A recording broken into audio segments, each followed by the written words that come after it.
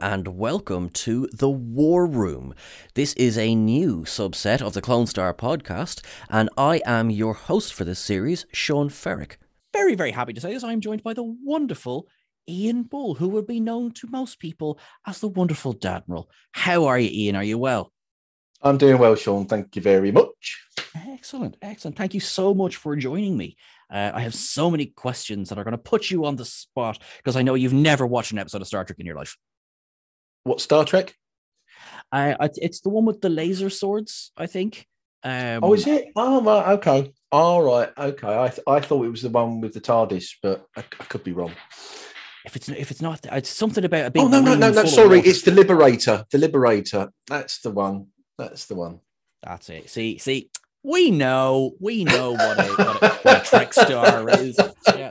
I can hear part of my friend group just going, he's a minute in and he's cancelled himself. That's impressive. Yeah. This guy knows nothing about Star Trek. Why is he talking to him? Yep. Yeah. This is we've both just exposed ourselves as one of the longest running cons, I think, on Twitter that we managed to pull off for the last couple of years. Yeah. And I think it may have come across that we are two of the probably sarcastic people that you'll ever meet. Yeah. So remember, take everything we say with a pinch of salt. For example, I really like Star Trek. Ha, what a joker. I've watched every episode. Episodes? They're only films, Ian. Don't be silly. Yeah. What do you mean it happened in the 60s? Did it really? When were you high? Be that as it may. I tell you, just very, very quickly. So, well, not very quickly, because the whole episode is about you, but for the benefit of listeners, who are you? Why are you here? Tell me everything about yourself. When you said you were going to put me on the spot, I didn't realize you were going to be that spot. Just start with the pin code and go from there. Yeah, right. Yeah. Well, my parents met each other and then they got married and then I turned up. No. Many, many moons ago. No. Ian, many know, well, a lot of people also know me as Trek Cat. That's my handle. That is on Twitter, Instagram, and also I have my YouTube channel. Mm-hmm. With my first love, yes, I really do like Star Trek. I do. Honestly, everybody. I did think you might have been joking there at the start of the episode, but honestly, hey, just to clarify, in case anybody that doesn't understand sarcasm, any Sheldon Coopers out there that don't understand sarcasm, that was sarcasm. I think for me, Star Trek was one of the few things bar cowboy films and a few was watching with my dad because my mum hated anything sci-fi. So that was one of the things I watched with my dad. I'm from the era with TOS and the animated series as well. I always loved it. And I grew up with it. It stayed with me for a long time. Yes, I fell out of love with it, probably because I think I was of an age where it was there. I was about 18, 19, and it went out a bit.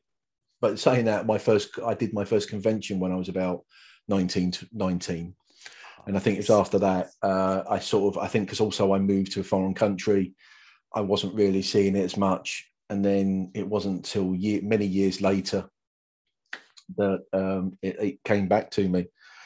So I'm known. What am I known for? I'm known for Star Trek. I'm known for cosplay. I'm known for Lego. And in the last couple of years, I'm known for also being a member of the Fit Federation, which is obviously, it's there to help. It's there to support people, to give people a voice of people who are fed up of just sitting there doing nothing. They want to lose a bit of weight. They just want to be more active in life. And it's run by Blake, who is Red Shirt Survival. He's there. He's a great guy. But we all are as vocal as each other. And anybody that, even has thoughts of wanting to lose weight and all that type of stuff, we're there. So, lots of elements, lots of interests outside of Star Trek. Superman is another one of my loves. I read Superman comics as a kid. I've just finished season 1 of Superman and Lois. Best Superman TV series ever. I've not watched it yet, but just everyone is saying it's the exact same as yourself. It's fantastic. Yeah, it's brilliant. It's really good. It's been well done. It's Superman when he's a little bit older. He's a parent and everything, and that type of thing. So yeah, Superman. Westerns, as I said, because again, that was from my dad. Sci-fi in general, I do like. I'll watch most things sci-fi when I get the time. And obviously, I have my work, and as a work, I'm a construction manager, so I deal with lots of things. It's more industrial construction, but yeah, that is probably me in a slight nutshell. That is, well, in fairness, that's quite a lot. It's quite a lot. Yeah, I really like it. And just so shout out just for everyone who is listening, as opposed to seeing this, Blake is sitting in front of the most beautiful display of memorabilia behind him as well. You mentioned obviously how like you are known for Lego. You have blown my mind with some of the things that are sitting behind you. Like the fact that, you know, this is being recorded January 2022 and you have a Lego Cerritos, and that just really tickles me in the right places. Oh yeah. I've got a Lego Cerritos. Yeah, those have got little bits. I've got everything from TOS to Deep Space Nine to even that one there, which you would never have known, is the refit Discovery. In fact, spoiler, you did bring me closer to that, and I didn't notice that. That is cool. It's the refit Discovery. So yes, I've got there. I've got the Shenzhou. I've got the Enterprise B. I've got a huge Mega Bloks just over there. If you're not seeing it, I've got a huge Mega Bloks TOS Enterprise Stargazer. I've got lots that we could go into. I've got little moon bases. I've even all those bits over there. So yeah, if you're not seeing this, I do apologise. But then below that, I've got lots of Hero Collector under it as well. Very, very, very cool. Obviously, yes, that's something that we definitely share in common. Is our love of memorabilia. And so I have a bunch of questions to ask you about Trek in general, but just really, really quickly, I just want to say as well that it is so lovely to be sitting with the body double for Oded Fair's Admiral Vance, because if anyone who listening to this has been near your Twitter, I mean, like, it's uncanny. It really is. It's amazing. It's amazing what a beard does, because nobody would ever sort of, I remember, which one was it? One of the Star Trek cruises. It really was. And it was, it usually was. This year's going to be different. It's normally like the first night is the pajama party. And my then partner, Caroline, she was with me. And people say I'm the spit of Odette. She is the spit of Marina Sirtis. So we sat there and we're in the hall for this show. And went, "Oh, Marina, love you." And he looked to me and went, "Who are you?" Oh my God. Oh no. And I went, "Yeah, okay, I can't compete with that one." But now, since the beard and my first post where I had the Picard Admiral's outfit, everybody started going, "Do you know you look like the Dadmiral, Admiral Vance?" And I've just ran with it. That is like, I was saying this to you before we started recording, that I'm so good-naturedly jealous that obviously the cruise is coming up. It just sounds like it's going to be fabulous. I think so. I think it's going to be one of the more eagerly anticipated ones because of what's happened over the last couple of years. Everybody that I've spoken to about it is uber excited about it.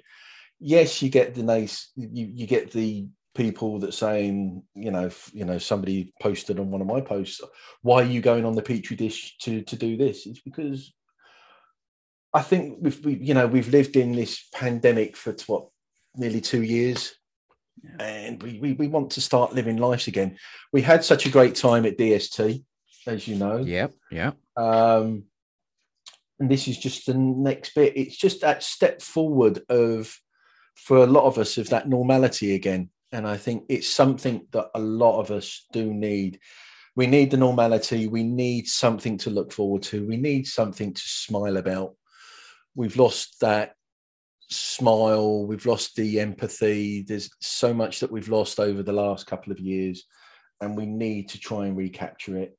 Yes, unfortunately, there's going to be people that are scared, and they will be. But as they say, life moves on, and sooner or later, we have to live with what we've got, and we will prevail. Well, that is very true. That is as hopeful, I think, a statement as we can get. Yeah, look, I certainly understand people asking the question, oh, are these things too soon? It'll always be too soon until we do something. Now, I'm not recommending people do anything reckless, but you have stated yourself, everyone going in this cruise will be vaccinated. You know, so that is a prerequisite. Vaccinated and probably boosted as well. I mean, I personally am vaccinated and boosted, and there are a lot of people that are. But to even get on the boat, you have to be vaccinated. So there are people, people go, oh, that's you're separating us that don't want to be vaccinated. Unfortunately, those are the rules. If you want to go, you've got to be vaccinated. I mean, it's. Yeah, and it's I mean, what is it people were saying before? It is a private event. If the organizers decide it's vaccinated only, they have every right to decide that. Yeah, whether that's Royal Caribbean, whether that's Entertainment Cruise Productions, they've probably been talking to each other the most, and obviously it's foreign travel, so a lot of the countries will say that you can't come in unless you're vaccinated. That's true as well. So those are the rules. So that's it. So for the people who are like, oh, why are you going to this? Well, all of the precautions are being taken. So, but yes. I just want to say, because I agree with you as well. A point has to come where, as long as all the precautions have been taken, you have to try and start getting back to, whatever normal life is. What we felt is normal. My normal is different to your normal, which is different to other people's normal. It'd be very boring if we were all the same. Well, that's and it. We're not. So yeah, every people's normal. I know people will struggle with it, and they will continue to struggle it until they don't struggle with it. And it's down to the individual. If people don't want to do it, you don't have to go. I'm not, none of us are forcing you to do anything you don't want to do. I want to do this, and that's why I'm doing it. And there's a lot of people that want to do it. So, sounds like we're talking about people who are trying to say, you're making me watch Star Trek Discovery. You're making me watch it. Well, that bit, you've got to. As we've spoken, I think Mr. Kurtzman's been sacked about 3 times during this podcast already, and broken about half a dozen TVs. So, hey-ho, there you go. I mean, I've never known a man to bounce back from a firing as quickly as Alex Kurtzman. I have to say, all hats off to him. Yeah, he has more job opportunities than a Premier League football manager. It's absolutely amazing. I love that. Now, right, I have a whole bunch of very, very deep and personal questions for you here. Right. I'm going to start with the hardest one of them all. Ian, what is your earliest memory of Star Trek? It's actually one of my earliest that I do remember. Is actually I'm a guest on Starfleet Boys podcast, and we did the gunfight at the OK Corral episode of TOS, Spectre of the Gun, and that is one of my earliest memories of Star Trek. Is that because for me, I grew up watching cowboy films, and then Star Trek came on, and Spectre of the Gun was actually one of the first episodes I saw. So for me, it was sort of like, wow, this is amazing. I loved it. So yeah, it's TOS is always going to be my first love. It's the first thing that I ever saw. I'm of the generation where there wasn't any Star Trek before. This is even before TNG. So yeah, it was Spectre of the Gun is definitely one of my first memories of Star Trek, and it's the actual bit right at the very end of that episode is when they're all stood there. The 4 of them stood there: Spock, McCoy, Kirk, and Scotty, and they all get shot at. and everything's exploding behind them, but they're not touched. And that was just, as a small kid, that was just amazing. So yeah, that was my earliest memory. That's now obviously I would have come to TOS I did watch it as a small kid because Dad would have found, whether it was on the BBC or whatever, we would have been watching reruns. And that funny that you mentioned that, because that is an image that's always stuck with me, because Spectre of the Gun is a hilarious episode for how much they kept the budget down. Yeah. Because they only built half a set, which I thought was inspired, and they managed to include it in the episode. But also, like, they're standing in the way of guns. They're going to get hurt. This is bad. Yeah, and they don't. Yeah. And they don't. But yeah, no, I actually understand it a lot more being older. As a kid, you just think it's up there. I mean, but the surrealism and everything else of just having half a set, but they make it part of the episode because they try to keep the budget down, works. It just works. I don't think you could do it today, but back in the 60s, it worked. It did. It was because there is that, I think, the suspension of disbelief that goes into a lot of the original series a little bit easier than it goes into, say, things, even next gen DS9. The fact that, again, as we've said, you could do half a set and it made perfect sense for the episode. And some of the charm of the original series, we've just gone back through I'm going to say the 4 seasons of the original series, because animated series, woo, we love you.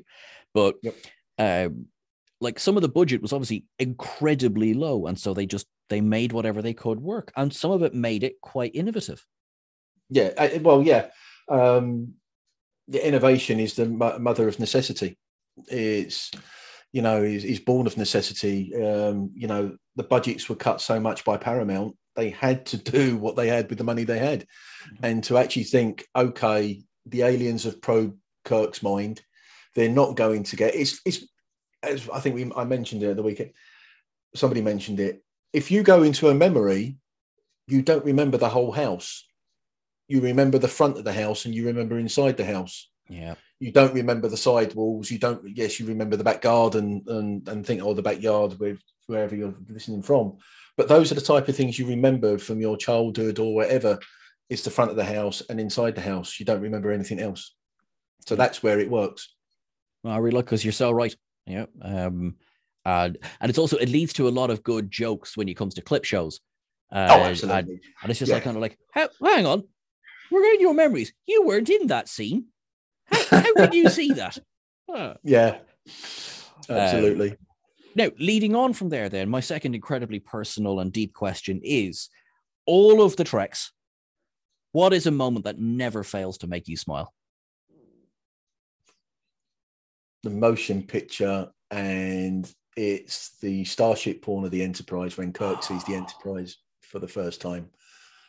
Again, it's my people who know me will know that the motion picture is my favorite film. It's not the best, I admit. It's not the best, but it's my favorite. And that scene, I can sit and watch that scene time and time again, and it just, along with Jerry Goldsmith's music, it's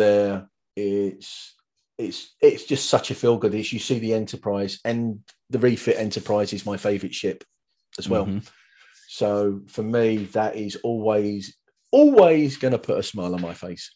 I love that, because I watched that scene on repeat. I am so excited for the remaster that's coming out this year. The 4K remaster, that is on my bucket list, Christmas list, birthday list, whenever it is. That is the one bit I want, is the remastered director's cut of that. It's the director's cut, which is better. But out of the two, if you haven't seen it, watch the director's cut, because it explains, there's scenes added and it explains an awful lot more.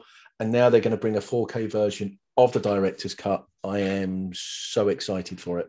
Big time. I saw today, actually, some more updates. We're being kind of drip fed updates, which is great for getting us excited, but with the bloody film. But they showed a nice cleaned up shot of the orbital office, and they've added they've gone back and they've added the travel pod back in to the docking station where obviously Scotty and Admiral Kirk walk onto it, which had been missing from the Blu-ray version of it. So, it's little details like that. This is being done by people who really, really care. Oh, absolutely. Yeah. To be honest, I think everybody that works on remastering now and everything else, they do it first and foremost because they love Star Trek. Yeah. And because Star Trek has got such a long life in it now, it will affect so many different people of different ages. Absolutely. And that's so important, because I'd say however, a little bit of time will go by and we might ask someone the same question: what's your favorite ship reveal? They could end up saying La Sirena. They could end up saying Cerritos. They could end up saying Protostar. I mean, in fairness, Protostar is a bloody good contender already. That is just beautiful ship. It is. It's yeah. I mean, there are, a lot of people say never get me on what they think on some ships, because they won't like my response. But there are ships. I mean, the refit Enterprise. I love the La Sirena. Just something about the La Sirena I like. It's totally non-Federation and everything else, but I love it. I mean, even the Disco Prize, for want of a better phrase, the Discovery version. That's why I'm so looking forward to Strange New Worlds, to see what they've done with if they've changed the Enterprise any to it. When that first appeared at the end of season 1 of Discovery, I geeked out. There was 2 times I really geeked out. The first was when the Shenzhou, right at the start, came through the clouds to the Star Trek fanfare. I geeked out. And then it was the Enterprise. That was my second time I geeked out, right at the very end. I was sitting on a bus. I remember it well. I was watching Netflix on my phone for the reveal of the Disco Prize. And I was kind of going like, my world has just changed. Why is nobody else in this bus reacting the way that I feel right now? Yeah. It was sort of really, ooh, it's the Enterprise. But yeah, no, it's the negativity that came out of it that I just think, I ignore that. But people have their own loves, as I said. But the refit Enterprise is my first. It will always be, even though I saw the original series Enterprise. For me, it was the refit Enterprise, which is it's my security blanket. It's my warm blanket, whatever you want to call it. That's the one that I'll always go to. It's the one I look at the most. No, we're 2 peas in a pod there, I can tell you. Yeah. Now, here is a slightly controversial question. Mm-hmm. If you could change one scene of any Star Trek, what one would it be and why? Ooh.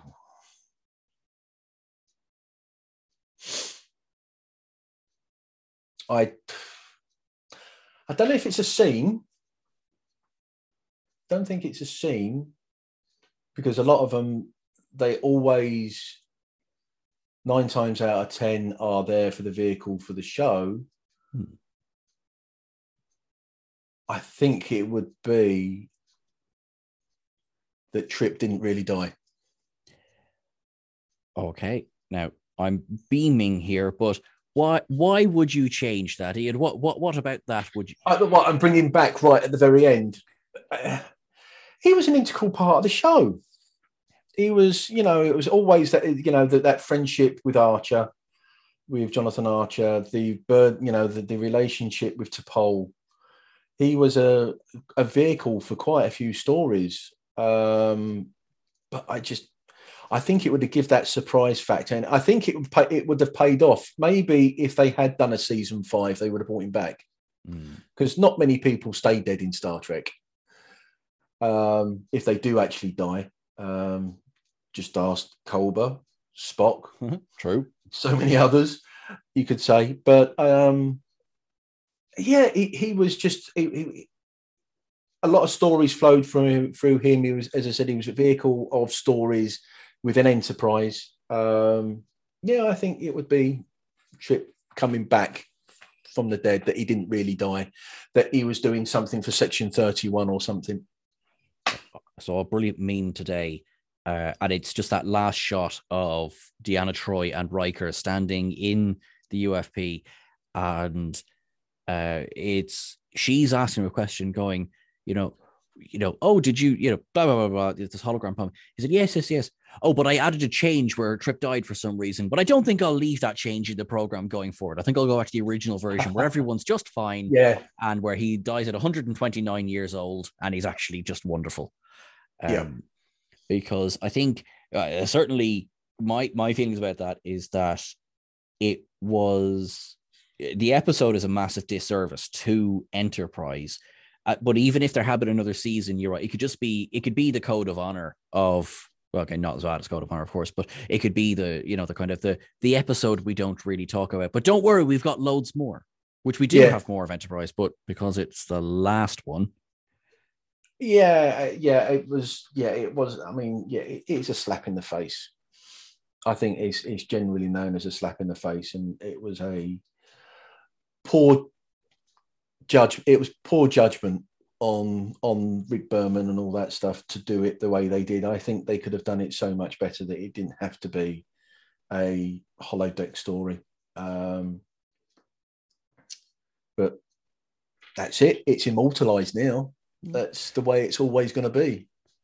So we're hoping, we know there's time travel coming in Star Trek Picard season 2. If they could just stop off as Trip is going into the chamber, if the La Sirena could just stop off there, beam him out, heal him, he'll be fine. They've had 300 years of medicine. It'll be grand. To be honest, you could probably mention it in Strange New Worlds. It could come up. Yes. It could come up in conversation.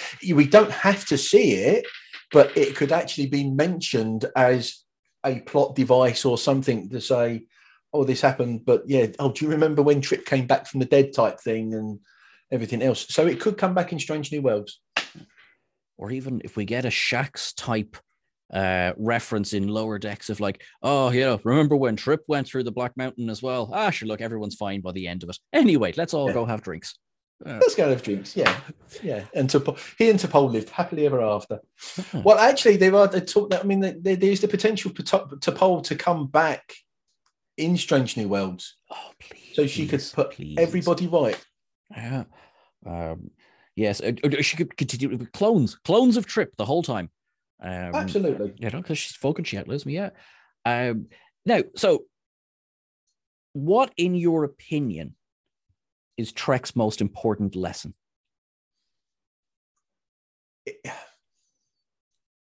I don't know if it's a lesson. It gives us hope. It gives us hope that there's the potential and the chance of a better future. It means that we get over our petty squabbles over religion, over ideals, that we band together at the end and we become a unified race of people, that we don't care about skin color. We don't care where you came from. We care of who you are now. And that's it. And that's what I like to say. That's one of the biggest things that came out of TOS at the time.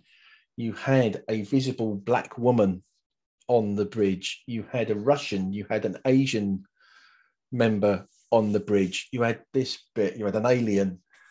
And I think that's one of the biggest things I think that Gene wanted for us, was actually to get through this rubbish that we're going through now. These extremists, these people that touting religion and all that stuff, that we can get through it, and then we can explore the stars and be better than we are. That's beautiful. That is a beautiful takeaway from Trek. I think you're so right. From day one, from TOS, as you say, that message has been there, for people to see, for people to take in, for people to grow up with. You Yeah. know? I mean, we're always going to have conflict. Human beings, it's never always going to be perfect.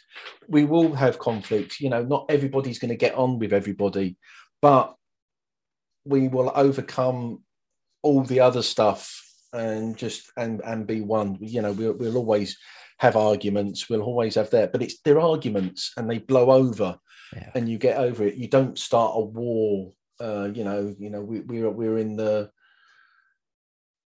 shadow of a potential war that could be happening anytime soon. Mm. We get over that. We don't have internal wars anymore. That's what I'm hoping. That our children and our children's children have that opportunity to do that. Oh, absolutely. I mean, yeah, I find war is ultimately self-defeating, but that is a much longer talk for another podcast. So Absolutely. let me take a hard left and go. You have been given an unlimited budget. What character gets their own spin-off series and why?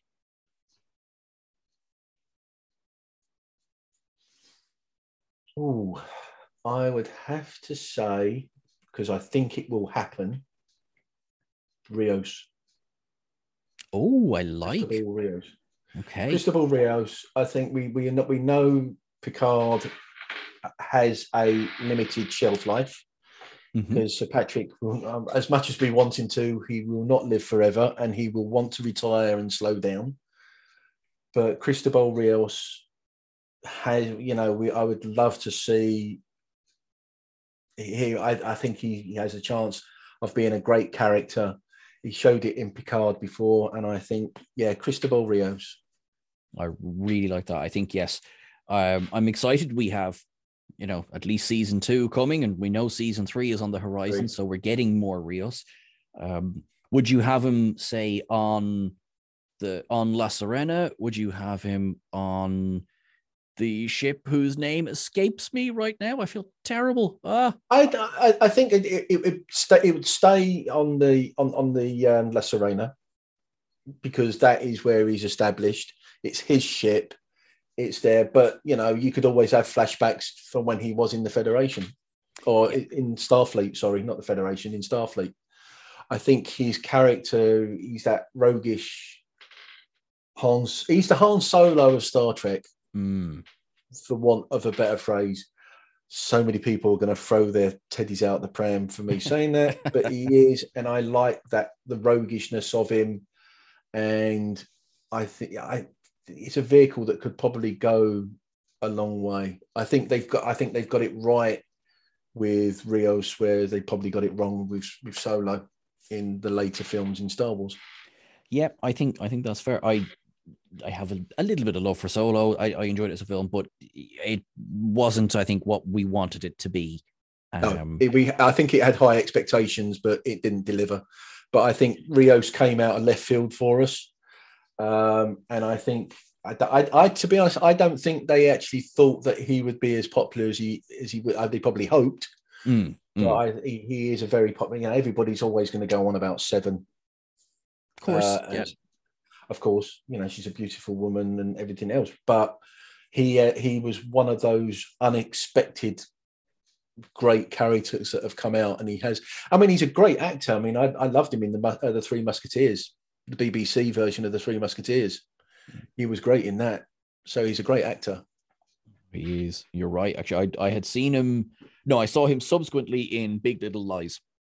He was in that as well, and my partner at the time was kind of looking at me going, "Why are you having such a conniption fit on the couch there?" I was like, "Because it's Rios." And of course, my partner at the time wasn't a Trekkie, so I was like, "That's nice." Yeah. So a nice, easy question for you next: Kirk or Picard? Kirk. I somehow suspected that might be the answer. He was. He's my TOS is my bit. Don't get me wrong, Picard is great. I love Picard, but for me, because of my Star Trek, and for me, Kirk, it will always be Kirk. Of course. If you said Kirk or Spock, it would be Spock, but Kirk is out of the captains. The original captain, sorry, because it is Captain Spock. But yeah. Well, I like that. Well, it's funny enough now, because that leads me into the next question, which is Spock, Spock, or Spock? Spock, followed by Spock, followed by Spock. Is it weird that I suspect I know the order of those as well? Yeah, it probably is. It's Leonard Nimoy, Ethan Peck, and then Zachary Quinto. Although big shout out to Frank Welker for voicing him in Star Trek: The Search for Spock as well, of course.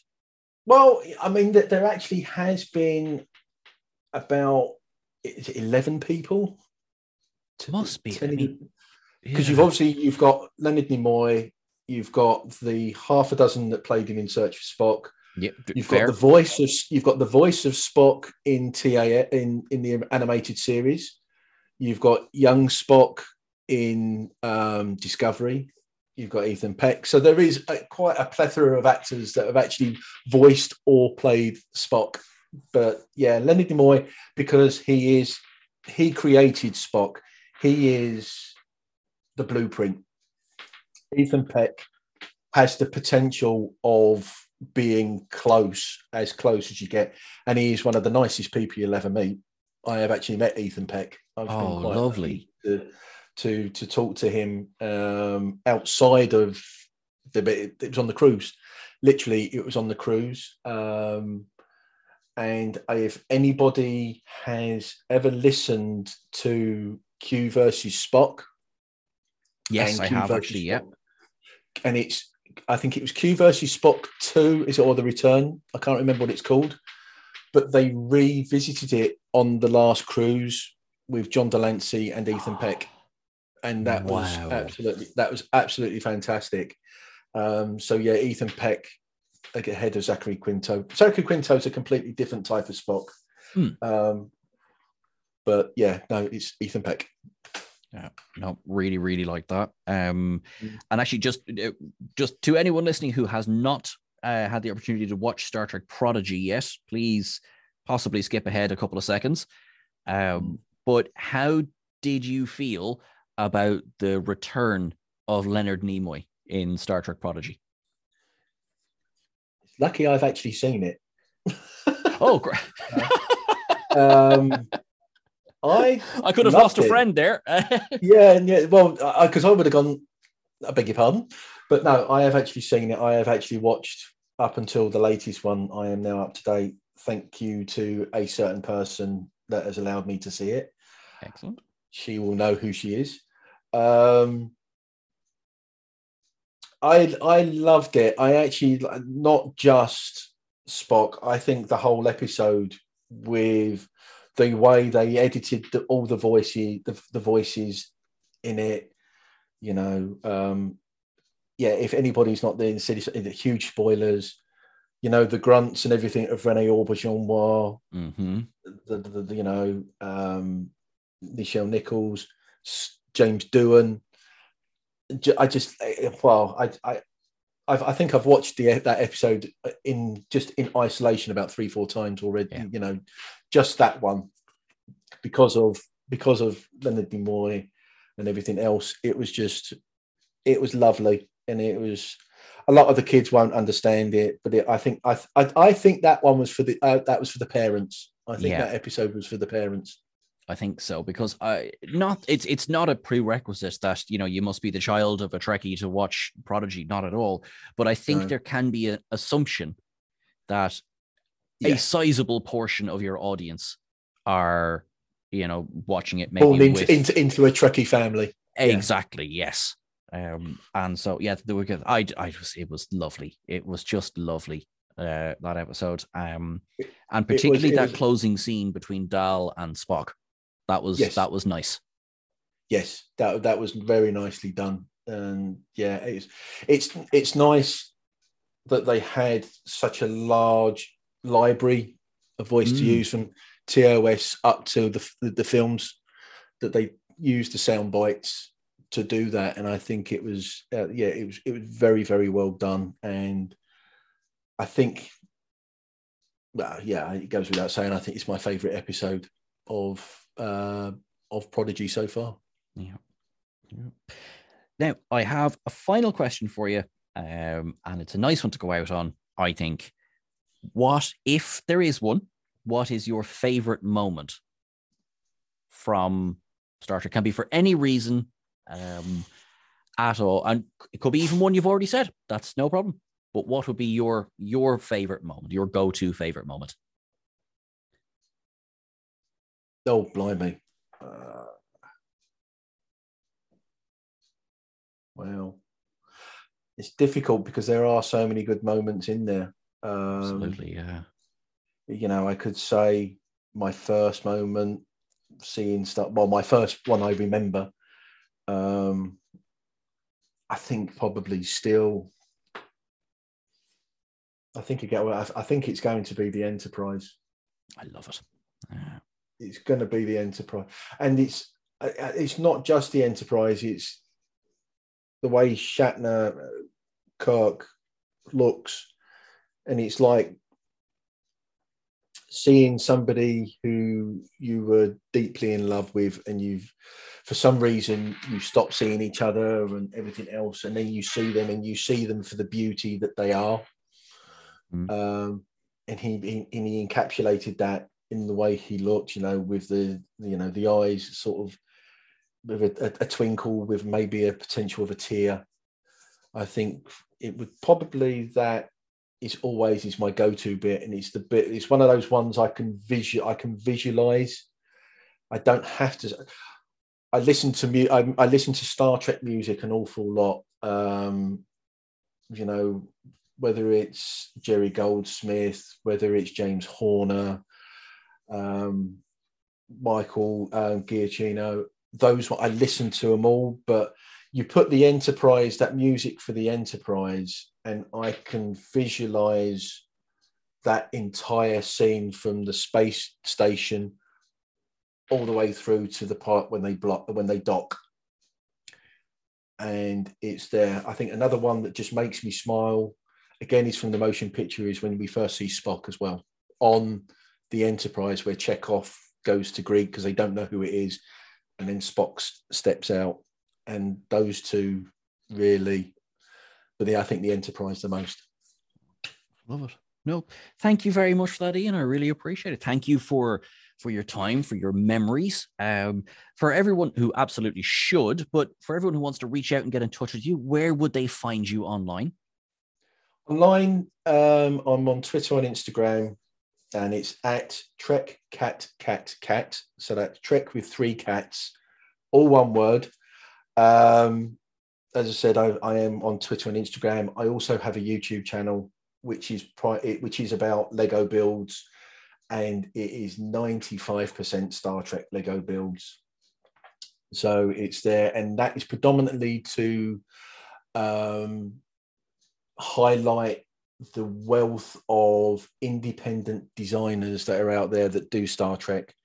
None of the Lego that I've done is my own design. It is done by these fabulous people that either do it for free, or you buy the designs, and they do a wonderful job. And it's my way of promoting these people's products, which is on the YouTube channel. So yeah, that's where you can find me. Oh, amazing. So thank you very much. And what I'll do is I'll put the links to all that in the description of this episode, so people can find you and love you as I have come to love you.